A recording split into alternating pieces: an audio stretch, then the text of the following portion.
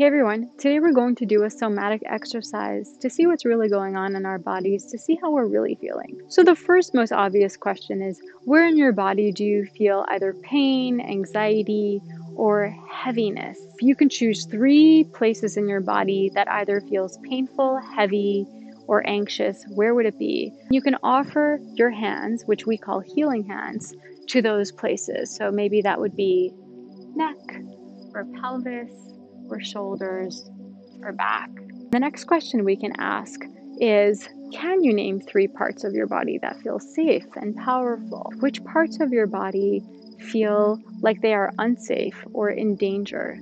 Now, can you choose 3 parts of your body that feel unsafe or are in danger? If you cannot, then that's fine. And if you can, what movements would those body parts make? Would they tighten up and clench? Would they want to run away? Would they want to hide? Would they make a blocking movement?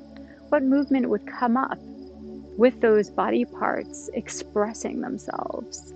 Now, the next exercise is, which parts of your body feel light and which parts of your body feel heavy? Maybe our hands could feel really light, but our heart can feel heavy. Or maybe our feet can feel heavy, but our head can feel light. Those are just a few questions we can ask our body every day to see what's really going on.